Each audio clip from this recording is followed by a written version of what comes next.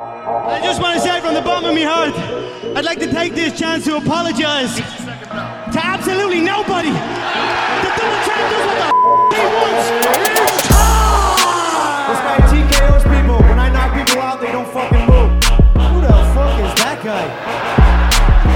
Alhamdulillah. Hard work! Everybody, I come in for everybody. Get everybody. I'm the champ, I'm the king, get everybody. We the best. Welcome to Sweden's best fighting podcast, gentlemannen.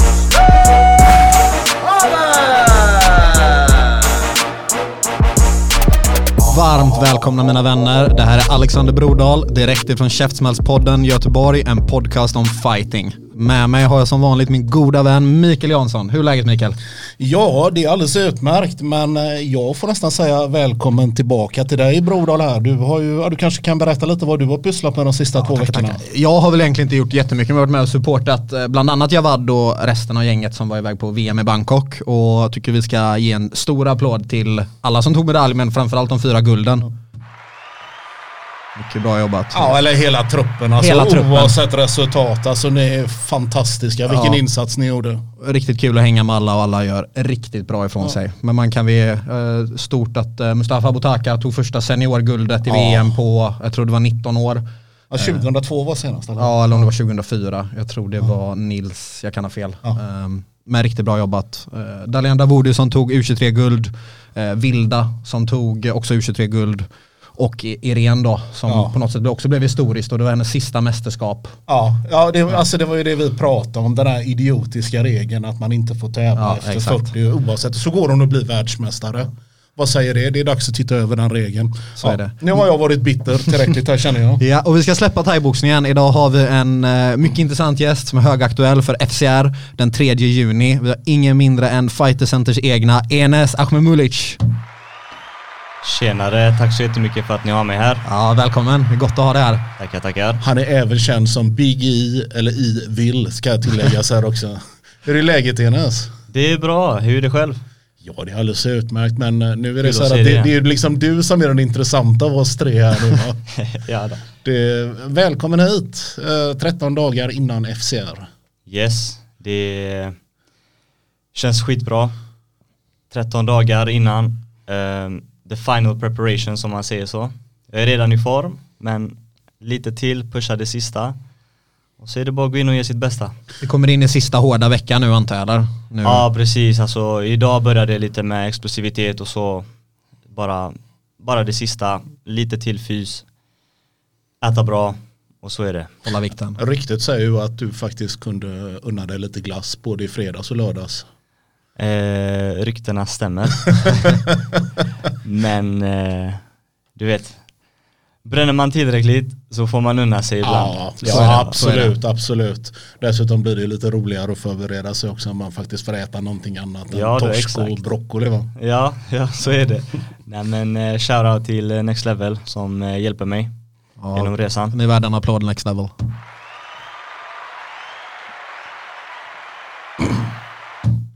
Men om jag jag är ju lite nyfiken här, alltså, hur ser förberedelserna ut här nu? Alltså, hur ser en vecka ut för Enes Ahmemulic 13 dagar innan fight?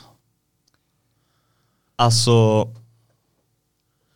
det är lite annorlunda just nu eftersom jag kom ju precis från SM. Just det. SM var ju 3 veckor sedan och jag hade ungefär... Vänta, hur gick det på SM? Jag har glömt. Ja, men jag är svensk mästare i B-klass. Grattis, vi kommer dit så. Tack så mycket. Men ja, som sagt, det var lite annorlunda, för det är nästan back-to-back camp. Så jag var i 7 veckor så var jag i camp inför SM. Blev sjuk en vecka, som man kan kalla det för en 6 veckors camp då. Och direkt efter det så visste jag liksom att jag har match på gång igen om en månad. Det är dags att sätta igång. Så jag tog 3-4 dagar ledigt och bara körde igång igen. Så det har varit en lång camp, om man säger så. Och jag har bara fortsatt så som jag gjorde inför SM. Jag avslutade SM med explosivitet. Och sen tog jag ledigt 3-4 dagar som jag sa. Och sen började jag med cardio och strength and conditioning direkt efter vilan då. Och nu är jag tillbaks till slutet igen. Och så nu är det bara det sista explosiva jag kan göra. Och det känns jävligt bra. Ja, kroppen känns som jag ska inte säga bra eftersom det är 13 dagar innan match, men den känns som den ska. Den känns som den ska, och jag menar, jag är väldigt tacksam att jag fick köra SM-finalen 3 ronder. Det var faktiskt något jag ville testa. Och jag kom till 3:e ronden innan jag finishade då på ett stryp. Det var 30 sekunder kvar, så jag fick ändå känna efter hur det var att köra 3x3. Och det är perfekt inför en 3x3 i A-klass. Ja, så att kondisen kändes bra, styrkan kändes bra, hjärnan var med, så det kan inte bli bättre. Få ett kvitto på att du har det som krävs så att säga, liksom, rent fysiskt då. Ja, precis. Vad förväntar du dig för matchen nu? Du möter ju, vem är det du möter? Jag möter Liam Pitts från Allstars gymmet i Stockholm. Fighten är i Västerås, FCR 16. Den är den 3 juni, och det jag förväntar mig är faktiskt, alltså jag förväntar mig en riktigt, riktigt bra Liam. Alltså alla motståndare jag har framför mig, jag underskattar aldrig, oavsett vart de kommer ifrån eller vem de är. Alltså det är en fight i slutet av dagen, och jag måste ta det superseriöst. Så det är liksom full fokus i 9 minuter. Du vet, ett träningspass här i 2 timmar, 9 minuter borde jag kunna sköta med full fokus. Så jag preparar liksom, jag har studerat honom. Jag har studerat honom med Linus Eklind också, och Sanny Wallin har hjälpt mig mycket. Och vi har kollat på hans videos, eller jag har kollat på hans videos typ 5 gånger. Sen har jag kollat gemensamt med Linus och Sanny 1 gång. Och bara kollat, nu var det ju 1 år sedan han slogs. Men vi har bara kollat hans bra tendenser och lite dåliga tendenser. Och han kommer ungefär vara så, men lite bättre. Så jag preparar mig för det. Du har ju bra kompanjoner där för att hjälpa dig. Jag vet att Linus har ju du tränat väldigt mycket med. För de som inte känner till Linus, så är han väl lite en doldis på Fighter Center och håller i princip alla submission wrestling-pass och håller mycket MMA-pass också. Men är en riktig hjärna när det kommer till grappling och gameplan. Så det tror jag att ni har förberett er väl. Ja. Men den här matchen var ju faktiskt schemalagd på förra FCR-kortet, men blev inställd på grund av att Liam var sjuk eller skadade sig. Sånt som händer i den här sporten. Känns det skönt att du har fått ett helt fight camp nu istället? Och ett SM? Ja, alltså planerna, det här är faktiskt väldigt sjukt. Men planerna var faktiskt att jag ville slåss mot Liam efter SM. Det var ju planen från början. Och jag snackade med min bror om detta. Typ, det finns en Liam Pitts. Känd, duktig fighter, jag vill möta honom efter SM.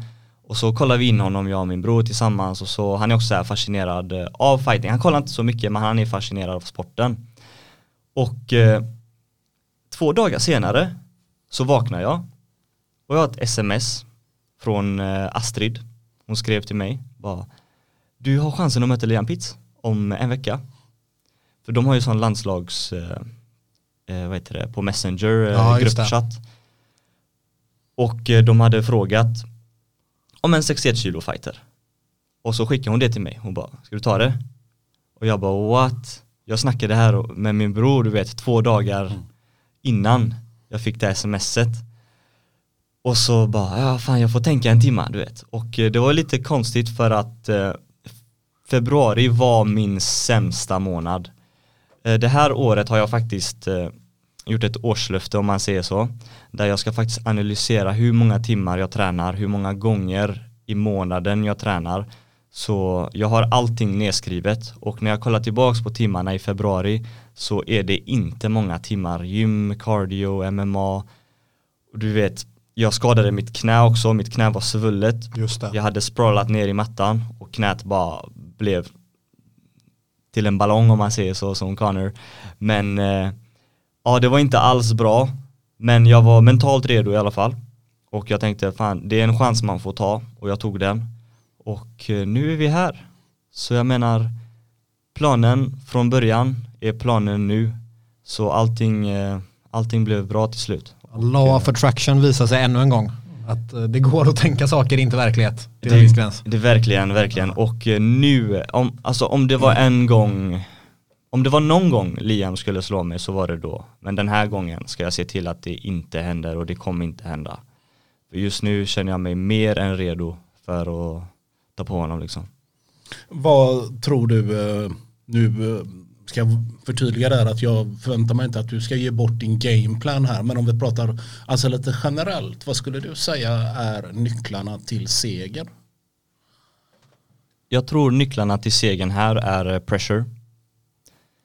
Så som jag kollade baserat på hans senaste fight så backar han väldigt mycket i raka linjer. Mycket fram och mycket bak. Det är en stor bur. Det finns gott om utrymme att röra sig runt.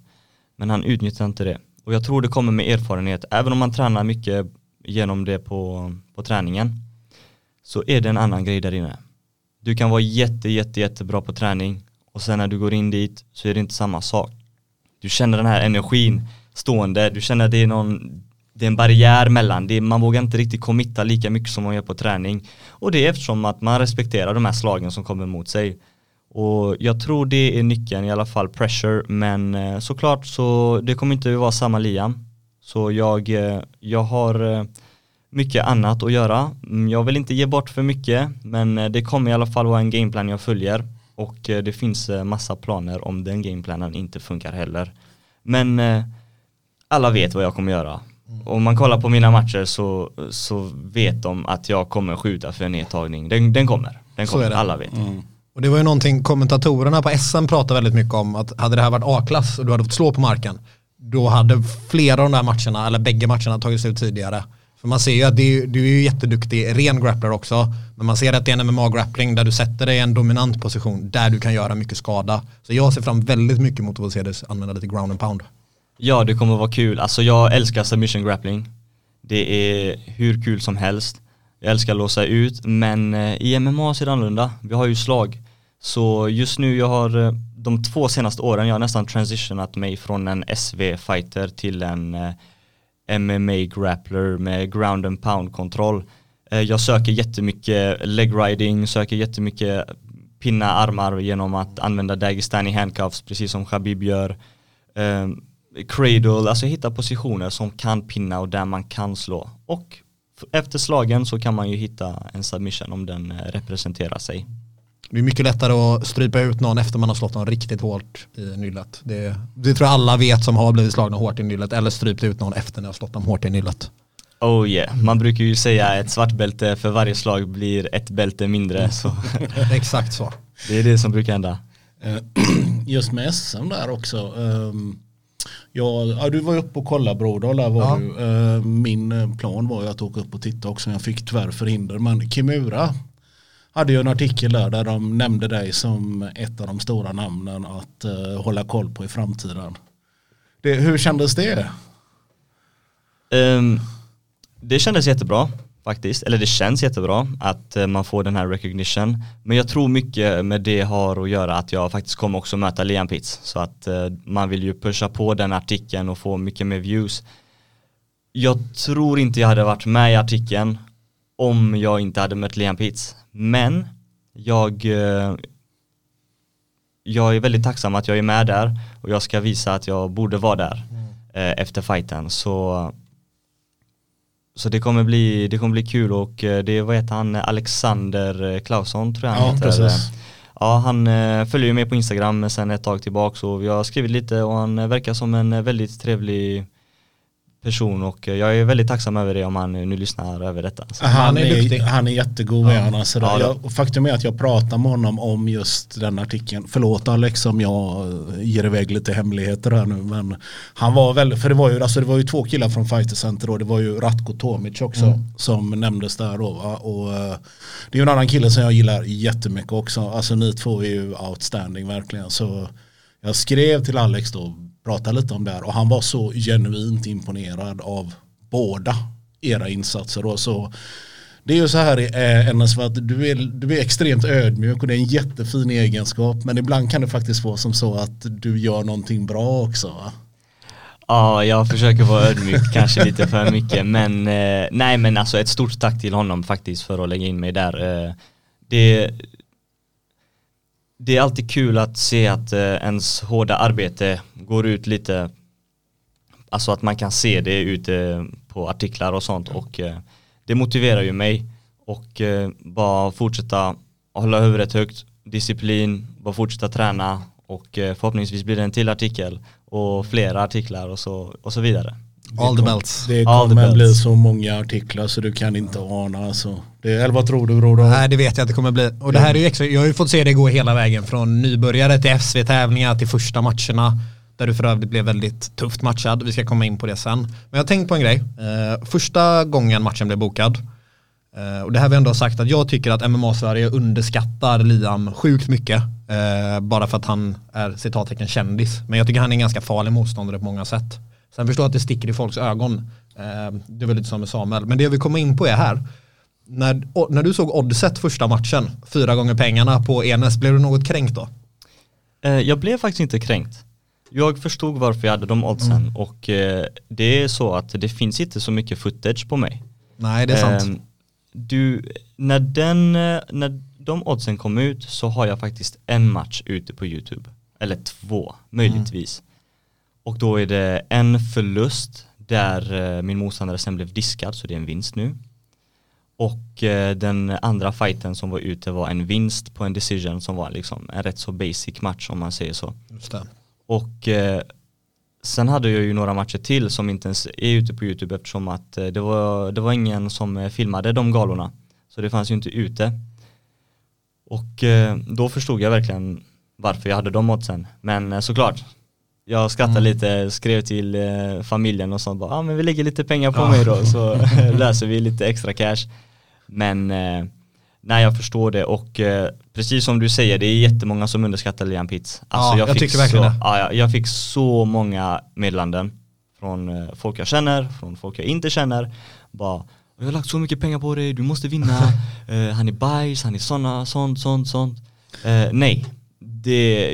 Alltså att folk bara kommer och säger så, det är helt fel, du vet. Förlåt, fortsätt. Nej, men liksom han, för det första, han är känd.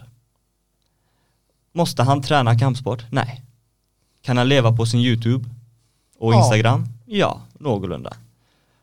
Kan han fortsätta bygga upp sin YouTube och få ännu mer prenumeranter? Absolut. Kan han resa utomlands och se hela liv, alltså du vet, alla länder, och du vet, ha kul, ut och festa, göra vad han vill? Ja. Väljer han göra det? Nej. Han väljer att träna istället. Han väljer att grinda varje dag. Så jag tar det här extremt seriöst. Ja. Och jag kommer se till att göra det bästa jag någonsin kan för att vinna, och det gör jag varje match. Nästa match är lika viktig.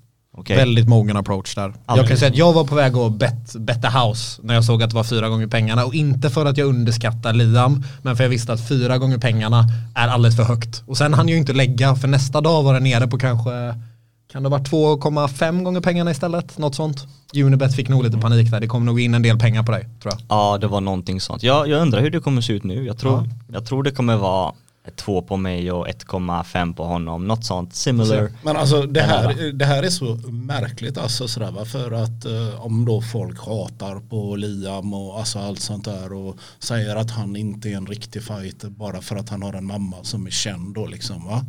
Ja, det är sant att bara för att han har en mamma som är känd så blir han ju inte automatiskt en fighter.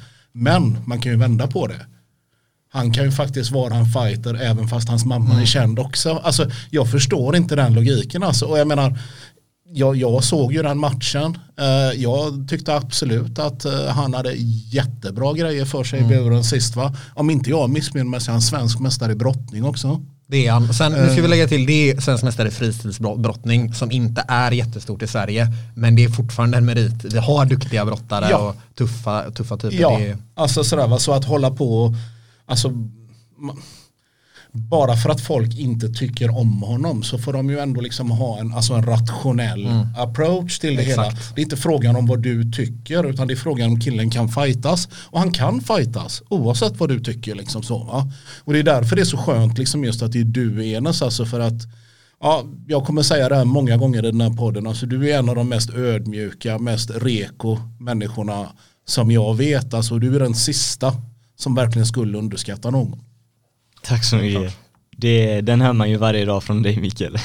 Ja, men du får skylla dig själv liksom sådär, fan du sluta vara så förbannat trevlig, så ska jag bara kalla det för as istället liksom. Nej, men du har helt rätt, och nej, man måste ju kolla ut från ett fighting-perspektiv när man kollar på fights. Precis. Alltså alla har olika personligheter, alla är på olika sätt, men i slutet av dagen så ska man ju gå in och slåss. Ja. And that's it. Ja, så är det. Precis. Och vad som helst kan hända i buren. Precis. Ja, SM. Vi har ju pratat ganska mycket om det här nu, va? Men ja, hur kändes det? Hur många matcher gick du? 2, 3, 2? Det var på en fredag och sen var det på en lördag, alltså 28 april och 29 april. Ja. Kan man ju säga att SMMA är aldrig mer än 2 matcher. Okay. Det är nummer 1 till nummer 4 får köra SM. Och sen kan ju de tacka nej och då får nästa i rankingen köra. Men det är inte som thaiboxning, där får alla anmäla sig som har till matcher. Men det är rankad 1 till 4. Så 1 möter 4, 2 möter 3 och sen vinnarna i final då. Så du kan aldrig gå mer än 2 matcher faktiskt. Ja, precis. Och det var ju också en rätt så stor risk jag tog. Var det? Jag kunde ju skadat mig, och nu hade det inte varit någon FCR eller någonting sånt. Men jag tänkte bara, you only live once. Gå in, bli lite träffad, vinn, kör FCR också. Och det gick bra, så som tur så ska jag köra FCR också. Erkänn att du liksom, så fort du träffar någon ny människa nu liksom, så bara du säger det första liksom, jag är svensk mästare, bara du vet det. Ja, alltså om inte någon annan är svensk mästare så pratar jag faktiskt inte med dem. Nej, jag skojar bara. Du får skaffa dig så här posse, du vet, som spelar lite skön hiphop och sånt där när du går in i ett rum och liksom introducerar dig och sådär. Ja, exakt. Jag brukar se på morgonen när jag kommer och ska fysa och Enes hälsa på nya kunder, då brukar han ofta lägga en sån hos då. Svensk mästare! Så brukar han lägga. Ja, det har ju hänt jättemånga gånger. Ja, sist jag träffade Enes där liksom, så bara, tjena Enes, vad kul att se dig. Han bara tittar på mig och så liksom, du är inte svensk mästare, jag hatar dig liksom. Inget SM-guld runt in alls. Nej, vi bara skämtar. Vi gillar Enes. Hur många, jag sa ju till dig innan här att jag har suttit och kikat runt lite grann och letat efter ett record på dig. Jag kunde inte hitta någonting så här. Har du lust att berätta lite om hur många matcher du har gått och så vidare? Ska vi tänka tillbaks nu då? Den första matchen jag gick var efter typ 1 års träning. Ja, just det. Var det elitgruppen då med mig och Heitam, eller var du pro? Nej, jag var avancerad. Du var avancerad till och med. Och var detta i Rosengård på Frontier? Ja. Det tror jag att det var. Ja, det tror jag det var, ja. Hade du Brodal som Nej, jag var inte med, vet jag. Jag var själv och tävlade någon annanstans. Jag vet att jag kollade på matchen på stream. Ja, men du hade honom på klubben? Ja, det hade jag någon gång när jag var avancerade. Så var, du var ju min tränare. Det var väl jag och kanske Linus, misstänker jag. Någonting sånt. Jag minns kan ha varit mycket Jonas. med dig i alla fall som coach där. Just det. Bassam hoppade ju in då och då också, tror jag, som avancerade coach. Men det var den första matchen, och det gick jag den 2 mars 2019 om jag kommer ihåg rätt. Och man kommer ju ihåg sina förluster om man tänker så, du vet. Nej, jag gick in, jag var 18 på den tiden, och då mötte jag någon som var norsk thaimästare. Ja, det var K1 var det väl? Var det thai? Striking i alla fall. Jag tror thai. Och han var 32 år gammal. Ja. En pappa, han hade en son, en liten bebis eller någonting sånt. Och jag tänkte bara, men du vet, kör ändå, ålder spelar ingen roll eller något sånt. Men jag såg att han var erfaren. Och han hade 0-0 record. Men när man kollar på hans liksom Facebook och videos och sånt, så har han ju verkligen inte 0 matcher. Han har typ jättemånga thai-matcher. Han har kört flera MMA-matcher i Norge eller Danmark eller vad det var. Ja. Så det var en tuff motstånd. Det gick ju typ 20 sekunder, så blev jag träffad med en spinning backfist, och den satte ju mig på rumpan. Och i B-klass så får man inte slå på marken. Men han kom ändå och gav mig ett slag i marken, typ en krok / uppercut i huvudet, och där ska ju matchen stoppas egentligen. Där ska han bli diskad. Men jag fick en 8 count istället, och jag ställde mig upp, och jag var så jävla snurrig. Alltså jag ställde mig upp och jag tänkte bara, nej, det här kan inte hända. Det här kan inte hända efter 20 sekunder. Jag ska gå matchen. Jag tänkte så i huvudet. Och jag tänkte bara, okej, låt han räkna till 8. ta upp nävarna så som man har sett på film eller på andra matcher. Och jag kände att jag hade ingen balans. Så jag tog upp mina nävar framför mig och jag la dem på domaren så att jag inte ramlade framåt.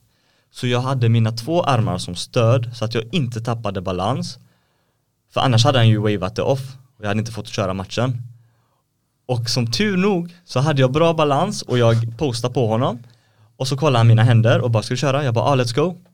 Och så gick jag hela matchen. Och det blev en decision. En förlust då. Men mina coacher skickade in en anmälan på det och bara, kolla, han slog ju honom på marken. Och så blev det overturned och det blev en disk. Så idag är det en vinst, men jag har alltid sett det som en förlust. Och sen den dagen då fick jag en reality check och bara okej, men nu lägger vi in från växel 1 till växel 5 eller 6. Och bara, nu grindar vi. Nu jag vet tror jag det där är bra. Riktigt. Jag tror på riktigt det där är en positiv grej. Alltså, hade du fått möta någon tomte som bara gick en B-klassmatch och sen aldrig mer, kanske man går runt där med någon false sense of security och så går man 3 till matcher, det går riktigt bra och så möter man någon riktigt hård jävel till slut. Jag fick själv en jättehård första match, sen gick de 4 nästa matcherna jättebra. Men liksom, jag tror man gör sig själv en otjänst, eller matchmakern gör en otjänst om man inte får en jämn eller tuff matchning. Sen skulle denna killen inte få tävla i B-klass ens, om du frågar mig, eller förbundet. Han borde nog vara tvungen att köra A-klass egentligen. Ja, alltså man hade så många Muay Thai-matcher så... Jag vet inte om ni vet detta, men efter min match med honom så gick han proffsdebut matchen efter, några månader efter. Och då gick han mot Bilal Tipsaev som är från All-Stars. Och Bilal smashade honom. Jag var där och kollade. Jag minns inte riktigt vad det var, men jag minns att Ratko hade match då och några fler. Och jag menar, det är lite konstigt. Kör en B-match och sen kör proffsdebut mot Bilal. Det är lite konstigt. Men jag är tacksam för det faktiskt, den förlusten.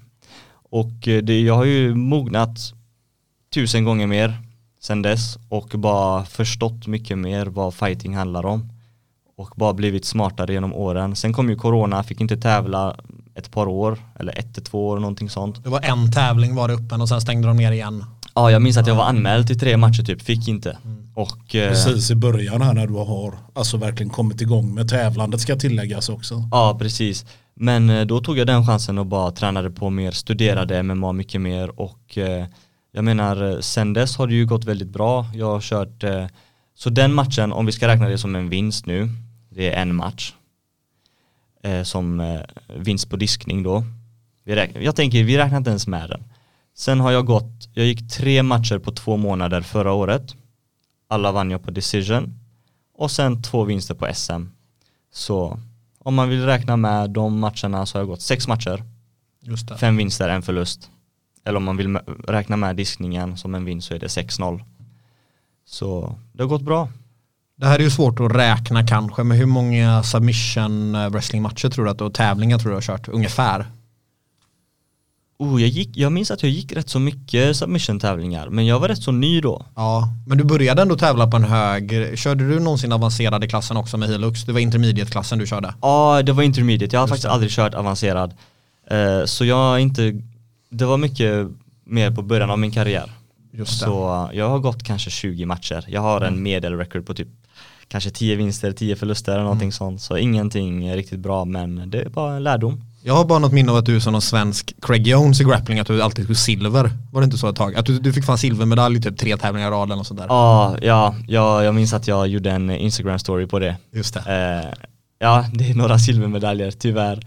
Men vad ska man göra? Nu blev det guld i alla fall. Ja, exakt. Så... Om man ska vara inne på det till det snackar om att jag har ju känt dig i flera år sedan du började på centret. Men du har ju typ varit vuxen sedan du var 12, misstänker jag. Jag tror du var nog vuxen. Du kunde typ bo och spara när du var 12. Men vi snackade lite om det innan SM. Att även om du hade varit redo att gå A-klass SM och ta ett guld eller silver eller ta en landslagsplats, så var det nog ganska bra att du inte gjorde det kanske. Och bli matchad mot de här tuffa dagestanierna och allt vad det kan vara när man åker på internationella mästerskap, utan att du faktiskt får ännu ett år till köra ett SM, om det nu är ambitionen. Men vad skulle du säga själv, är det ambitionen att ta in i landslaget? Ja, definitivt. Alltså, jag ska vara helt ärlig, när jag vann B-klass final, SM liksom.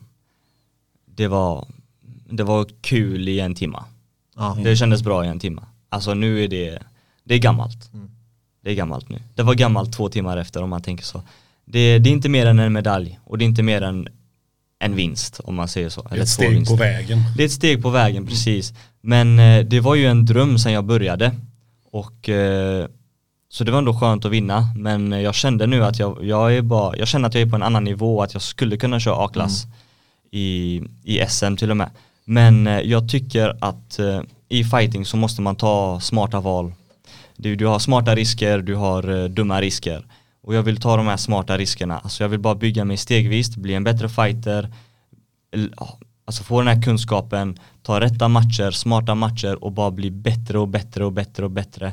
Så att, du vet, det är inte roligt att bli knockad. Jag har aldrig blivit det, men du vet, blir man knockad så kan man ju, det blir en vändpunkt där kanske.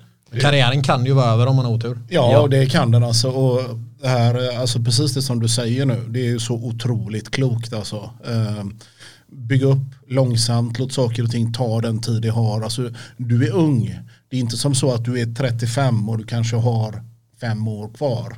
Du har hur mycket tid som helst på dig. Alltså så va. Så det är så här. Precis det som du sa, Brodal. Han började garanterat bospara när han var 11. Alltså han är så klok. Alltså. Ja, alla födelsedagar där jag fick pengar, jag lade i en sån sparkonto. Köpte bitcoin för allt. Ja, exakt.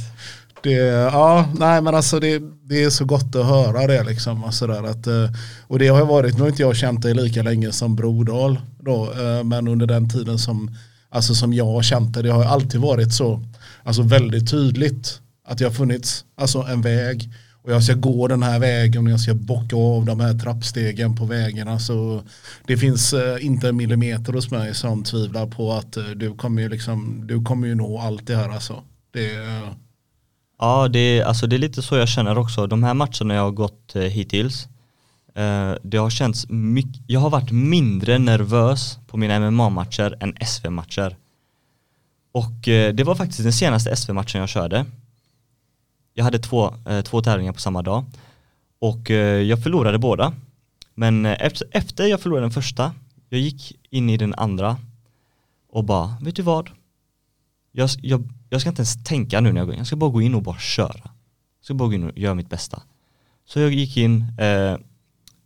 Mitt knä poppade då. Så jag förlorade på att mitt knä liksom poppade.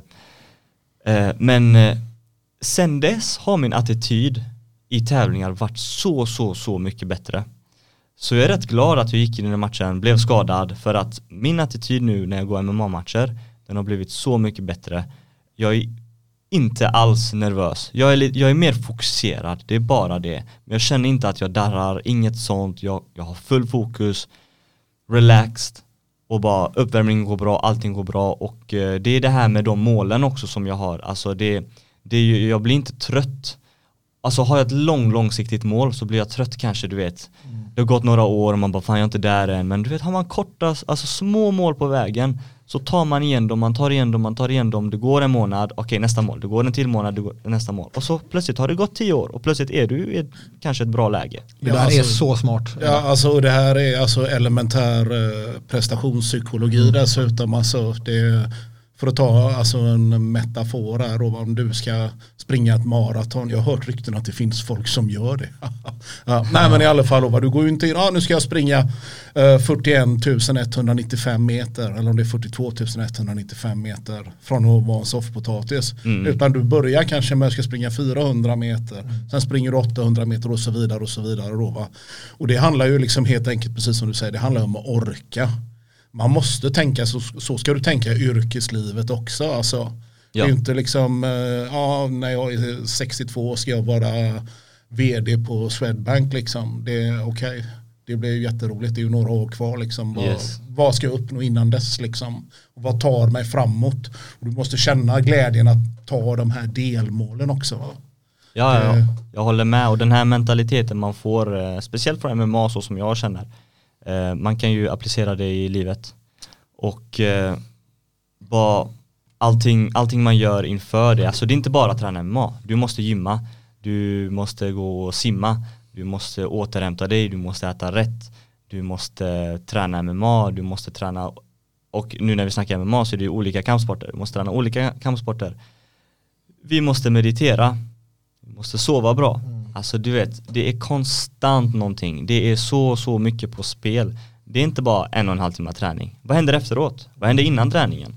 Hur ska du sova idag? Alltså det är mer än ett heltidsjobb, anser jag. Ja, och sen så man tittar, om man bara tittar på själva träningsaspekten, så varje pass liksom som ni kör killar här då liksom, va? Ni har alltså ett val varenda dag liksom. Och det är att när det börjar bli jobbigt, ja men okej då, ja men vi coastar lite och drar ner på takten och sådär då, va. Det är valet som 99% av alla människor väljer, va. Men det skulle inte utveckla er, utan varje dag så måste ni göra det här valet att liksom kriga igenom när det är jobbigt, när det gör ont och så vidare. Och att fatta det här beslutet på daglig basis, det säger en hel del om hur ens persons psyke är. Alltså. Och därför är liksom båda ni, det gäller även dig Brodal, alltså, jag är så fylld av respekt för alltså, det livet ni lever och så som ni kör. Alltså, jag ser det på nära håll, jag vet vad ni går igenom, ni är grymma. Min gubbe, alltid kul att höra. Men jag lyssnade, av någon anledning så lyssnade jag på en gammal Rogan MMA-show med Bobby Green igår. Det är väl ironiskt att han av alla människor är den som tar upp det, eller hans coach, så här, att det är ju faktiskt vad du gör utanför buren vid en viss nivå som spelar väldigt stor roll. Och jag skulle säga, desto högre nivå du kommer på, desto viktigare är de där smågrejerna. Får du till med sömn, som du var inne på här, får du vitaminer, vad äter du, hur sover du, och när du väl sover är det kvalitetssömn. Det finns så mycket små grejer som spelar roll där. Var det Bobby Green? Alltså, nej, jag tror det var att hans coach var på han om de här delarna. Något sånt var det. Jag gick och städade och hade ingenting att lyssna på. Så då blev det den. Det är så här, va, att ursäkta Brodal, var du klar förresten? Jag var färdig. Alla vet ju hur tajta jag och Sam Gorog är, va? Och jag brukar ju säga så här att Enes Ahmemulic här, han är MMA-motsvarigheten till Sam Gorog då. Och det är liksom, det beror ju då på, det är grundat i vissa faktorer då. Det första då liksom, det är ju att alltså du är väldigt intelligent, du är väldigt analytisk, både som person men även i hur du fightas. Du är anpassningsbar i buren. Alltså du hittar vägar var du än möter, så, va. Sen så är det som vi har sagt där, att du är ödmjuk, du är snäll, du är vänlig. Och du är alltså, ja, med all kärlek, du är en fascist när det gäller teknik. Du är alltså hemsk. Tack så jättemycket. Alltså, jag försöker. Ja, det är en komplimang så. Ja. Men hur skulle du beskriva dig själv som fighter? Det var en djup fråga. Du är en djup kille. Ja, alltså hur jag skulle beskriva mig som en fighter. Jag skulle nog säga en smart krigare. That's it. Jag går inte i en bur bara för att kriga. Jag går inte in i en bur bara för att vara smart. Utan blir det jobbigt, då ska jag kriga. Och då ska jag kriga på ett smart sätt. Och så oavsett vad som händer så är jag redo för allting. Är det en smart match, ja, men då ska jag vara smartare. Är det en krigarmatch, ja, men då ska jag vara en smartare i den krigarmatchen. Så jag tycker att jag har hjärtat för det. Blir jag nedtagen så ska jag ställa mig upp. Är det någon som har en triangelchoke på mig, personen ska inte strypa mig. Det går inte. Finns inte i mitt huvud. Det finns inte i mitt huvud. Så det är bara, jag är ingen ge uppare om man säger så. Men en smart krigare tror jag passar rätt. För vi har pratat väldigt mycket om din grappling här. Och ja, alltså den är ju oklanderlig. Alltså, så, det är ju jättefint att se när du rullar, va? Men jag skulle faktiskt vilja lyfta din striking lite här också. Jag har ju kört lite striking med dig och du har samma attityd där. Det är teknisk perfektion, det är intelligent, det är inte där gå framåt, svinga, tunga low kicks, utan lite sniper, om jag får ta du får låna en nick här liksom. Okay, perfekt. Så jag menar, alltså du är ju mer än en grappler, skulle jag säga. Ja, alltså jag tycker jag mixar ihop allting bra. Det är det som är, det är lite i MMA, man kan se mycket folk, ja men jag är en striker, ja men jag är en brottare, du vet. Men jag tycker faktiskt att om man kan mixa, alltså du ska vara en bra brottare, du ska vara en bra striker såklart, men det gäller att kunna mixa. Hur skjuter du på nedtagning ibland? Fintar du din nedtagning för att kasta en overhand eller komma upp med en uppercut eller en krok? Och ibland, när man svingar ibland, det måste inte heller vara dåligt. Nej, ibland behövs det. Ja, ibland behövs det. Ibland kan man stoppa motståndaren när man svingar bort från rytmen så att man kan resetta sig själv. Eller till exempel skjuta på en double leg. Måste inte få ner, men vi stoppar den här pressuren som motståndaren ger. Vi skjuter på en double leg, vi clinchar, vi tar bort och så börjar vi om. Du vet, en fight som jag ser det är en fight på 10 sekunder hela tiden. Vinn de 10 sekunderna, vinn nästa 10, vinn nästa 10, vinn nästa 10. Gör det i 3 minuter. Så har du vunnit ronden. Och det är helt korrekt analys av det där. Jag läste lite forskning om just fighting och framförallt MMA, att MMA-matcher som inte går till domslut då, de vinns i explosiva sekvenser om 8-12 sekunder. Så det är precis, du har helt rätt i det du säger, ungefär 10 sekunder. Om vi kommer in på det att du kallar det för en smart krigare, det vill ändå stämma in, men jag ser ju dig som en komplett fighter. Och jag ska ändå tillägga att jag föredrar att stå upp, jag älskar att stå upp, jag älskar striking. Men om man kollar på vad som är smart och intelligent att göra i en MMA-match, ska jag stå upp och riskera att han kanske kan träffa mig, eller ska jag ta ner han och bara jag kan slå honom? Då är det ju självklart vad som är det intelligenta att göra i det här läget. Sen ska man vara, som du var inne på här, vara förberedd och duktig och kompetent på alla grejer. Annars blir man en typ Damien Maia eller Ben Askren som har så harmlöst stående att deras grappling blir mycket mindre farlig än vad det kan vara. Eller om man istället är som en typ Charles Oliveira som har vidrigt stående och ännu värre mark. Oh ja. Det ta fasta på det första ämnet i MMA, det vill säga mixed. Att det är verkligen det handlar om. Alltså, och det är så kul att höra båda era. Alltså för att det här är verkligen, det här är den nya generationen nu. Det här är modernt tänk alltså. Alltså jag har ju tyvärr kommit insikt. Jag är inte så jävla ung längre. Jag är 27 nu. Innan jag minns när jag började på Fighter Center, då var jag typ den enda under 20 bast tror jag. Nu är alla de här snurringarna som jag brukar kalla dem livsfarliga och kan strypa ut den. Sådana som Enes, Sunny. Alltså det finns många. Det är typ 2 generationer under mig nu som är aktuella. Som är rätt. Det är en jobbig insikt i det. Fan, jag börjar bli gammal. Vi alla kommer dit snart. Snart kommer jag ta den positionen också. Så. Det är dags. Fast jag kan se dig liksom sådär typ innan du fyller 25 så är liksom lite som Yoda eller The Granddaddy liksom sitta där med vitt skägg och bara vara klok liksom. Nej, jag har hört det jättemycket alltså, av folk som bara kommer upp till mig och bara frågar hur gammal är du? Och så säger jag, men jag är 22. De bara, va? 22, jag tror det var typ 30 bara för hur på sättet du pratar och hur mogen du är, du vet. Och jag tar det som en komplimang, du vet. Jag har varit med äldre folk. Min bror är äldre än mig, liksom storebror, 5 år äldre. Grannarna, kompisar, Walter och Dennis, äldre än mig, och jag brukar hänga med dem. Och jag har alltid varit surrounded med de här äldre och bara förstått deras perspektiv och bara tagit in det och blivit sån. Liksom. Alltså, det är ju samma med dig, Brodal. Alltså, vi tränar ihop i 2 år och liksom, det är först nu jag har fattat att du är, vad är du, 27, 28? 27, ja. Ja, alltså sådär, på den tiden så tänkte jag liksom att men du är 3 år yngre än vad jag är. Men det är bara Enes är intelligent och smart och så här mogen. Min är bara en fasad. Bara så nu vet. Ja, men du har ju dina så här badass blomkåsöron var liksom. Det är nästa fråga. Varför har du inga blomkåsöron? Ja, vad är det här? Jag har ju på vänsteröra här. Nu är det inte filmat det här, men Jo, den gills. Vi vill se bättring där. Jag gör sån här kanintecken blomkål. Kan vi kalla det här. Jag får ta sån... För härma Daniel. Ja, jag får ta en vattenflaska och slå så, du vet, på örat som folk gör. Ja, var det inte Steve som gjorde det, va? Han ville ju ha blomkåsöron. Ja, det gick inte så bra. Jag tror Masvidal försökte hjälpa honom om jag minns rätt. Va? Ja. John Jones, eller? Jag tror det kan vara bägge. Ja, det kanske var bra. Ja, jag tror och det är snillen spekulerar. Ja, det är det verkligen. Ja, nej, jag rekommenderar... inte blomkåsöron. Ja, ha på er öronskydd. Det hjälper. If you're bitch. Ja, det klipper vi bort. Yes. Ja, inte det som du sa, Brodal, utan det som Enes sa precis här. En sak som jag väldigt gärna vill lyfta med dig. Jag har inte tränat med dig så mycket som jag skulle vilja.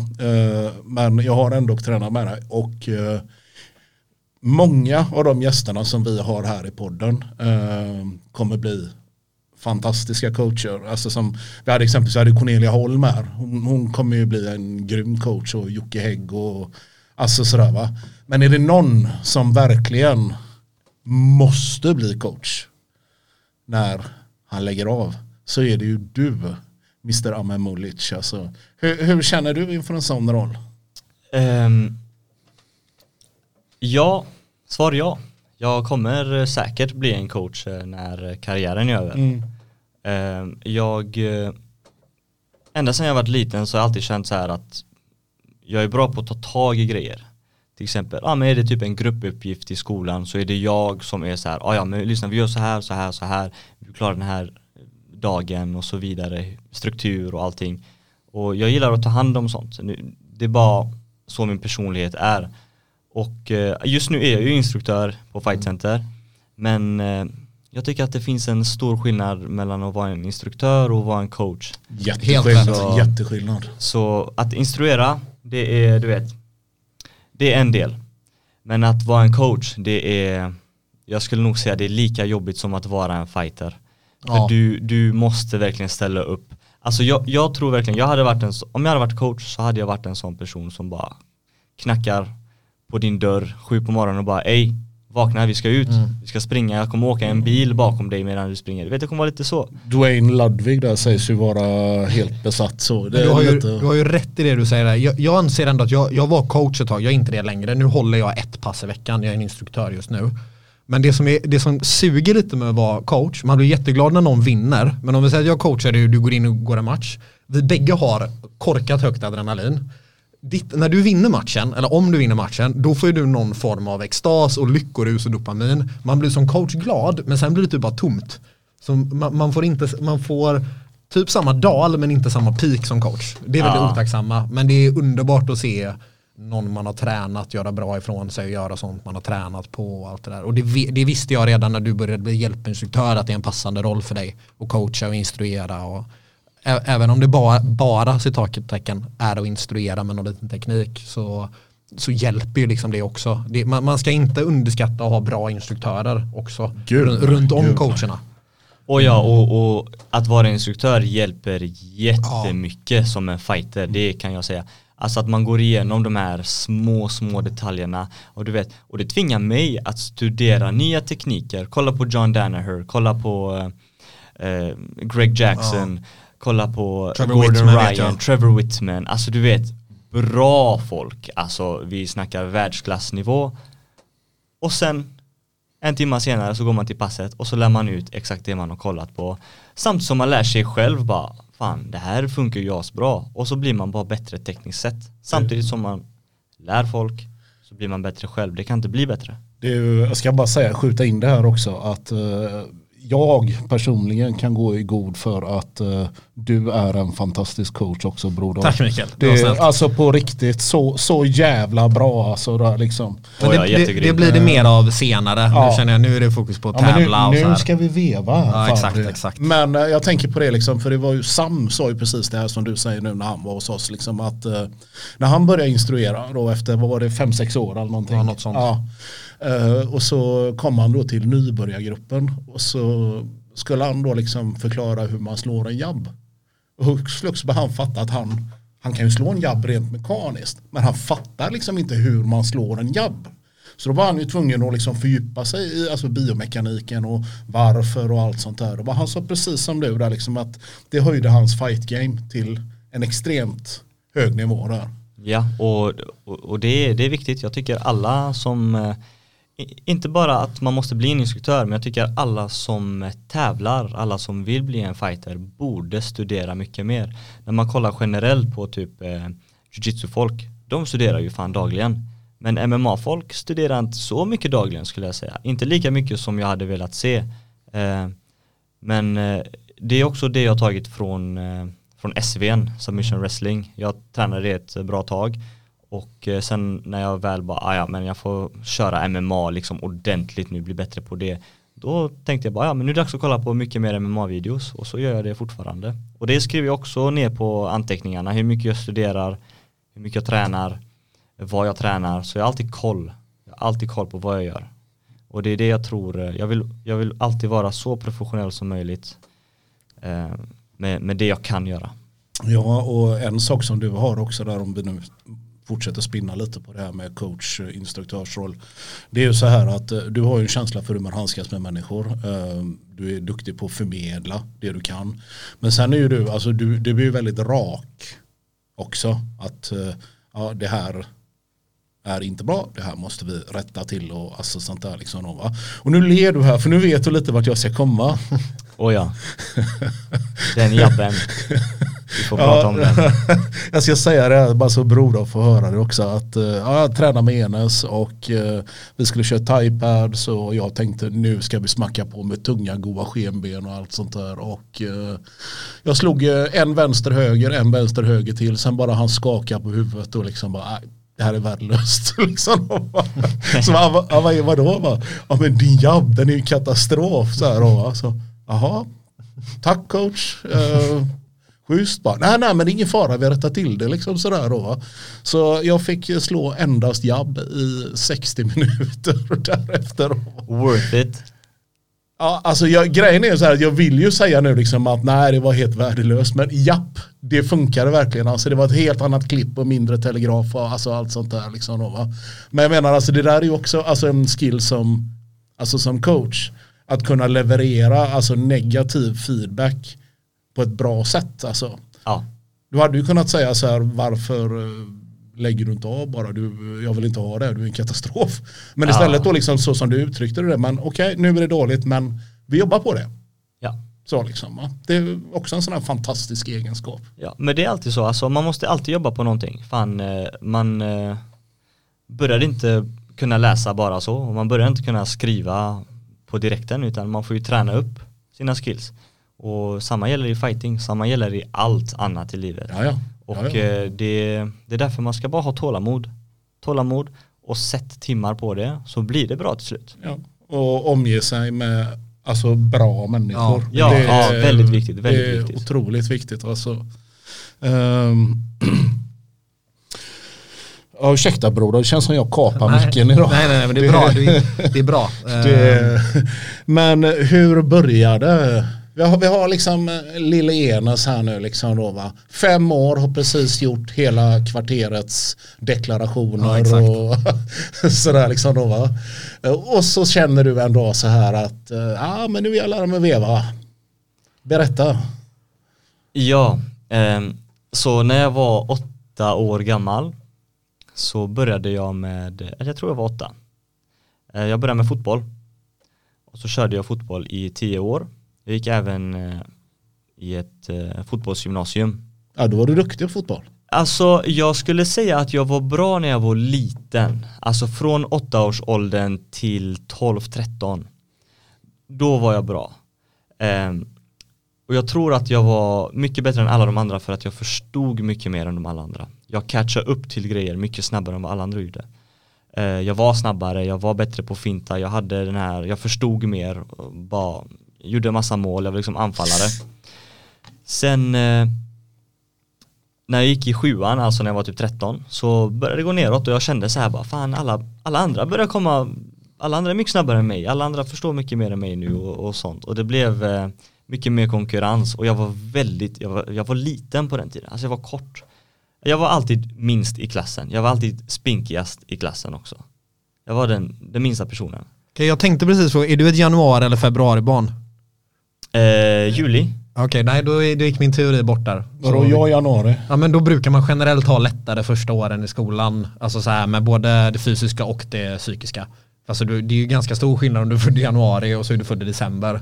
Så här, typ när du går i 1:an, 2:an. Det var det jag tänkte på. Men då fallerar den teorin. Men och sen så när jag gick sen till fotbollsgymnasiet då, så kände jag bara att det blev mycket fotboll, och det var inte lika roligt. Jag hade fortfarande disciplin, och det hade jag typ 2 år till, även när jag inte kände att jag tyckte det var roligt. Jag bara fortsatte, men det kanske kommer tillbaka. Och bara fortsatte. Sen i årskurs 2 i gymnasiet så tänkte jag vill byta. Och anledningen till varför jag ville byta var att jag ville testa något där man är själv. Hur är det att vara själv? Att ta sina egna beslut. Du kan inte passa bollen till någon annan och sen bara chilla på livet. Utan Om du fuckar upp så har du fuckat upp. Om du vinner så vinner du. Och det är därför den här sporten har så stora highs and lows. Alltså vinner man så är man så glad, förlorar man så är man så ledsen. I fotbollen, man nästan delar glädjen. Man delar förlusten. Det var aldrig personligt att förlora en fotbollsmatch för mig. Visst, det var tråkigt. Men okej, vi går hem nu och chillar. Men typ förlora en SV-tävling bara. Det var inte roligt. Nej, det suger. Det suger. Förlora den första matchen som jag förlorade där på i MMA. Det var inte roligt. När man går in i duschen, man kollar ner, man tänker bara fan, jag är bajs, jag är dålig, jag kommer aldrig kunna vinna en match. Man har de här tankarna. Mycket, mycket, mycket mer. Och jag har gjort båda. Så. Och jag har alltid gillat fighting. Jag vet att min pappa kollade på UFC ibland när jag var typ 10 år. Det var bara så här, ultimate fighter. Så jag kunde se så här, men det var liksom inte någonting vi pratade om. Det var bara någonting vi kollade på som var lite roligt. Men sen som 17-åring så började jag. Och jag är fast i det här för evigt tror jag. Alltså. Och jag har lagt så mycket tid i det här och jag är glad över hur det går. Ja, och vi är väldigt glada att du hamnade här också faktiskt, Enes, inte bara inom MMA utan att du hamnade på just Fighter Center. Så ja, jag är tacksam över er och allt gott folk som man träffat där. Och bara hur framtiden ser ut ska bli kul att se. Kommer jag få en signerad tröja av dig sen när du är champion one? Absolut. Ja, där hör du Sam. Där hör du. Alltså Sam ger det inte eller? Nej, men alltså det sjuka är jag liksom har så här Gilbert Burns och John Wayne Parr och sådär. Nej, men jag är inte Sam Gorogi. Ja, men jag kan fråga Sam om en autograf så får du den av mig. Ja, men då får du inte säga att den är till mig. Nej, för då han vet ingenting. Jag kan tillägga att Sam duckade mig i morse och vågade inte sparras. Ja, det är så alltså. Ja, han hade en PT tydligen, riktig bortförklaring. Ja, PT, kanontecken. Ja. Vi har ju varit inne på det ganska mycket här nu, alltså då, va? Men jag brukar ju ändå ställa den här frågan, alltså då, va? Med råd till unga tjejer och killar som vill fightas, som vill tävla. Vad skulle du säga där? Okej, om de vill tävla, de vill bli en fighter, då, alltså straight up, om du verkligen vill bli en fighter så måste du ägna tiden för att bli en fighter. Det är inte mycket fritid som en fighter. Och det kan jag lova. Alltså, speciellt om man vill bli bäst. Om man vill bli bäst och nå toppen. Så nu har inte jag gjort det. Men jag försöker verkligen göra allting jag kan för att bli det. Och då snackar vi att allting måste vara uppradat. Vad som händer innan träningen, vad som händer efter träningen, vilka du umgås med, är det här bra personer, är det här dåliga personer, alltså din krets är väldigt viktig. Och sen om vi ska snacka bara om, man vaknar, vad äter du på morgonen? Vilken tid tränar du? Hur länge tränar du? Hur smart tränar du? Är det bra timmar? Hellre, alltså först kvantitet för att få in en rutin. Sen tycker jag man ska byta den här kvantiteten till kvalitet. För du har rutiner redan. Nu bara bra timmar, smarta timmar. Inte bara, jag ska gå och köra säck och så kör man 10 ronder, man kollar på klockan, man kör bara. Nej, det ska vara bra. Hellre 5 bra än 10 bara ronder. Så de som vill bli en fighter, det krävs mycket tid. Enjoy the process. Lägg ner timmarna på mattan. Det kommer göra det bättre. Det finns inga shortcuts. Och vill du bli så professionell som möjligt så måste du göra det alla professionella gör. Så sov bra. Anteckna dina timmar. Ät rätt mängd kolhydrater, protein. Gymma rätt. Återhämta dig rätt. Bastar du. Gör du dina cold showers. Vad gör du efter träningen? Går du ut och festar? Eller går du hem och tar en nap istället? Du vet, sådana grejer. Och alltså det här året, jag har inte haft någon fritid alls. Och det bränner ibland. Det bränner ibland. Men efter matcherna, då får man fan ta 1 vecka, 2 veckor och bara njuta. För att det blir inte mycket mer än så. Man måste ju orka. Man måste orka. Och det är viktigt med de här pauserna för att du får resetta lite. Du får njut medan du kan, eller hur? För när du tränar, då finns det inget njut. När du är klar med matchen, gå och njut 2 veckor, inte mer än så. Gå tillbaka till grinden, kör nästa match, en repeat. Det är bara det. Det finns en annan grej här, alltså nu tiden börjar springa iväg lite för oss här, men jag gillar ju, alltså du skapar ju content på Insta och förhoppningsvis ska det väl landa på din YouTube här nu också. Du gör tutorials för inte bara grappling ska vi säga, utan för MMA där som är, ja, de är riktigt bra. Väldigt så pedagogiska och kvalitativa. Kommer vi att få se mer av det här nu efter matchen mot Liam? Tack så jättemycket för komplimangen.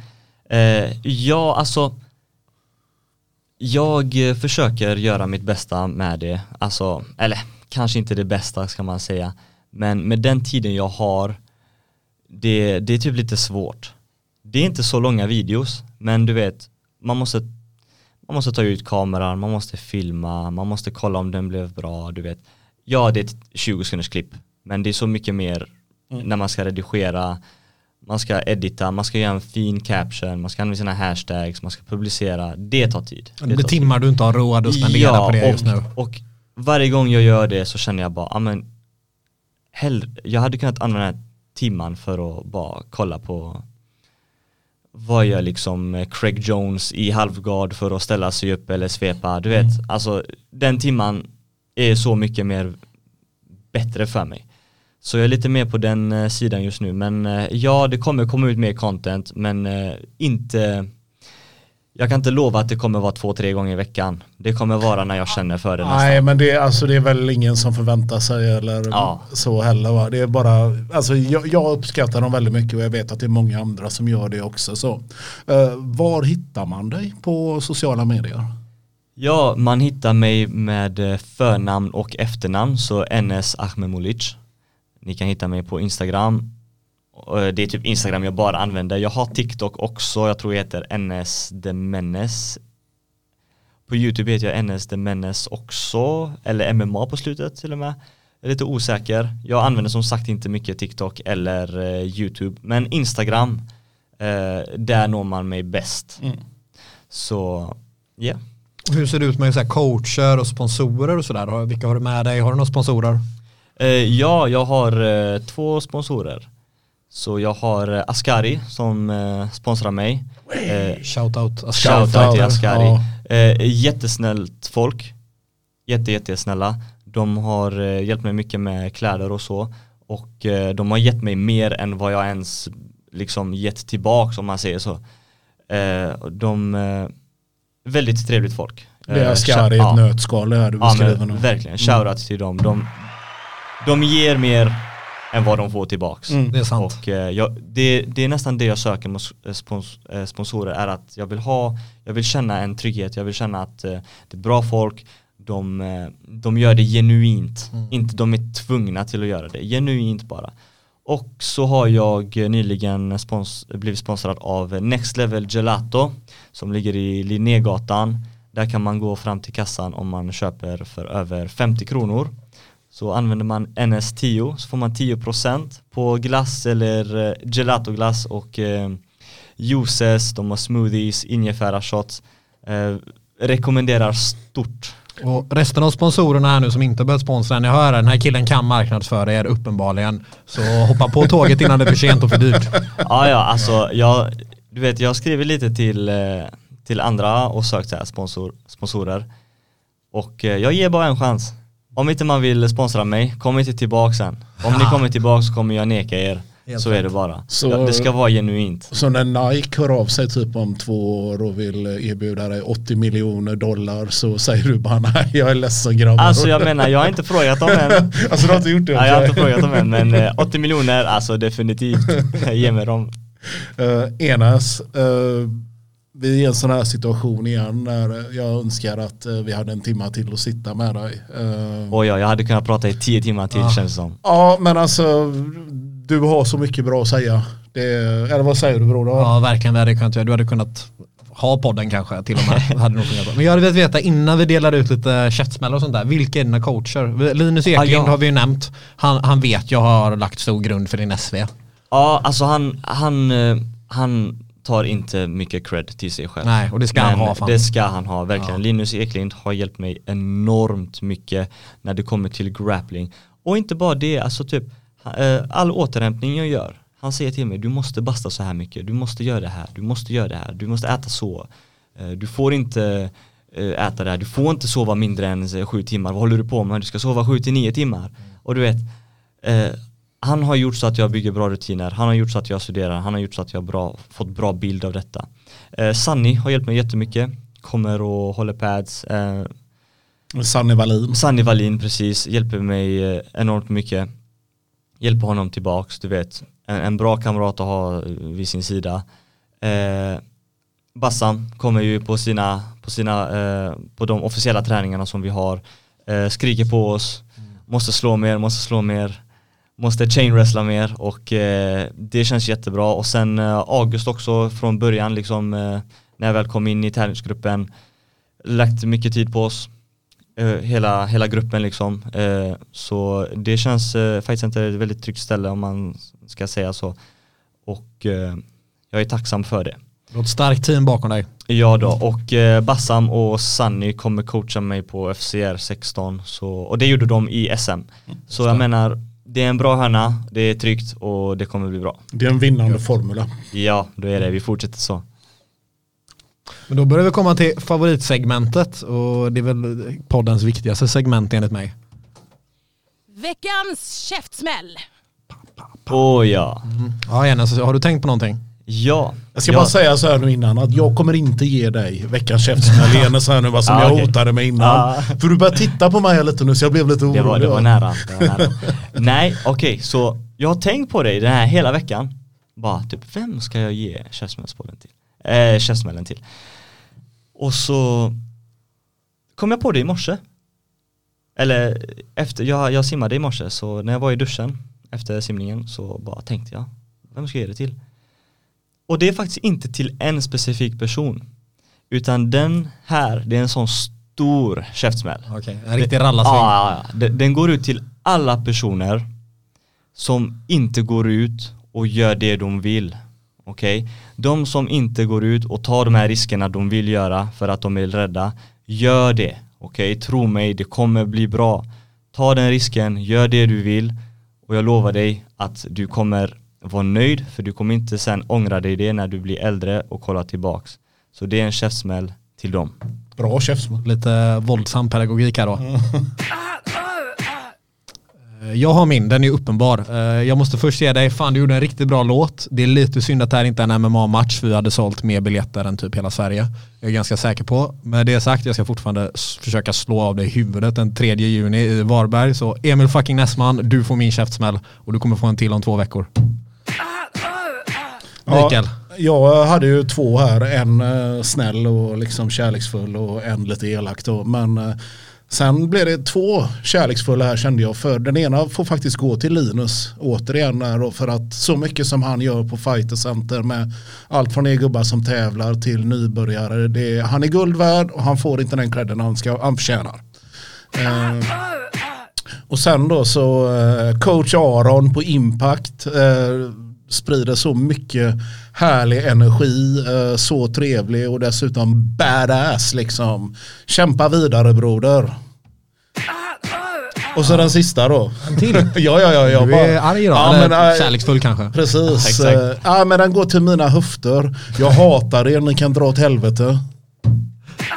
Hoppas det blir bättre nu. Ja, det är gött. Men du Enes, vi är jätteglada att du tog dig tid att komma hit 13 dagar innan match. Jag kommer kolla från stream tyvärr, då jag är i Varberg. Men jag är taggad och stort lycka till, och vi hoppas att du kommer tillbaka och gästar oss snart igen.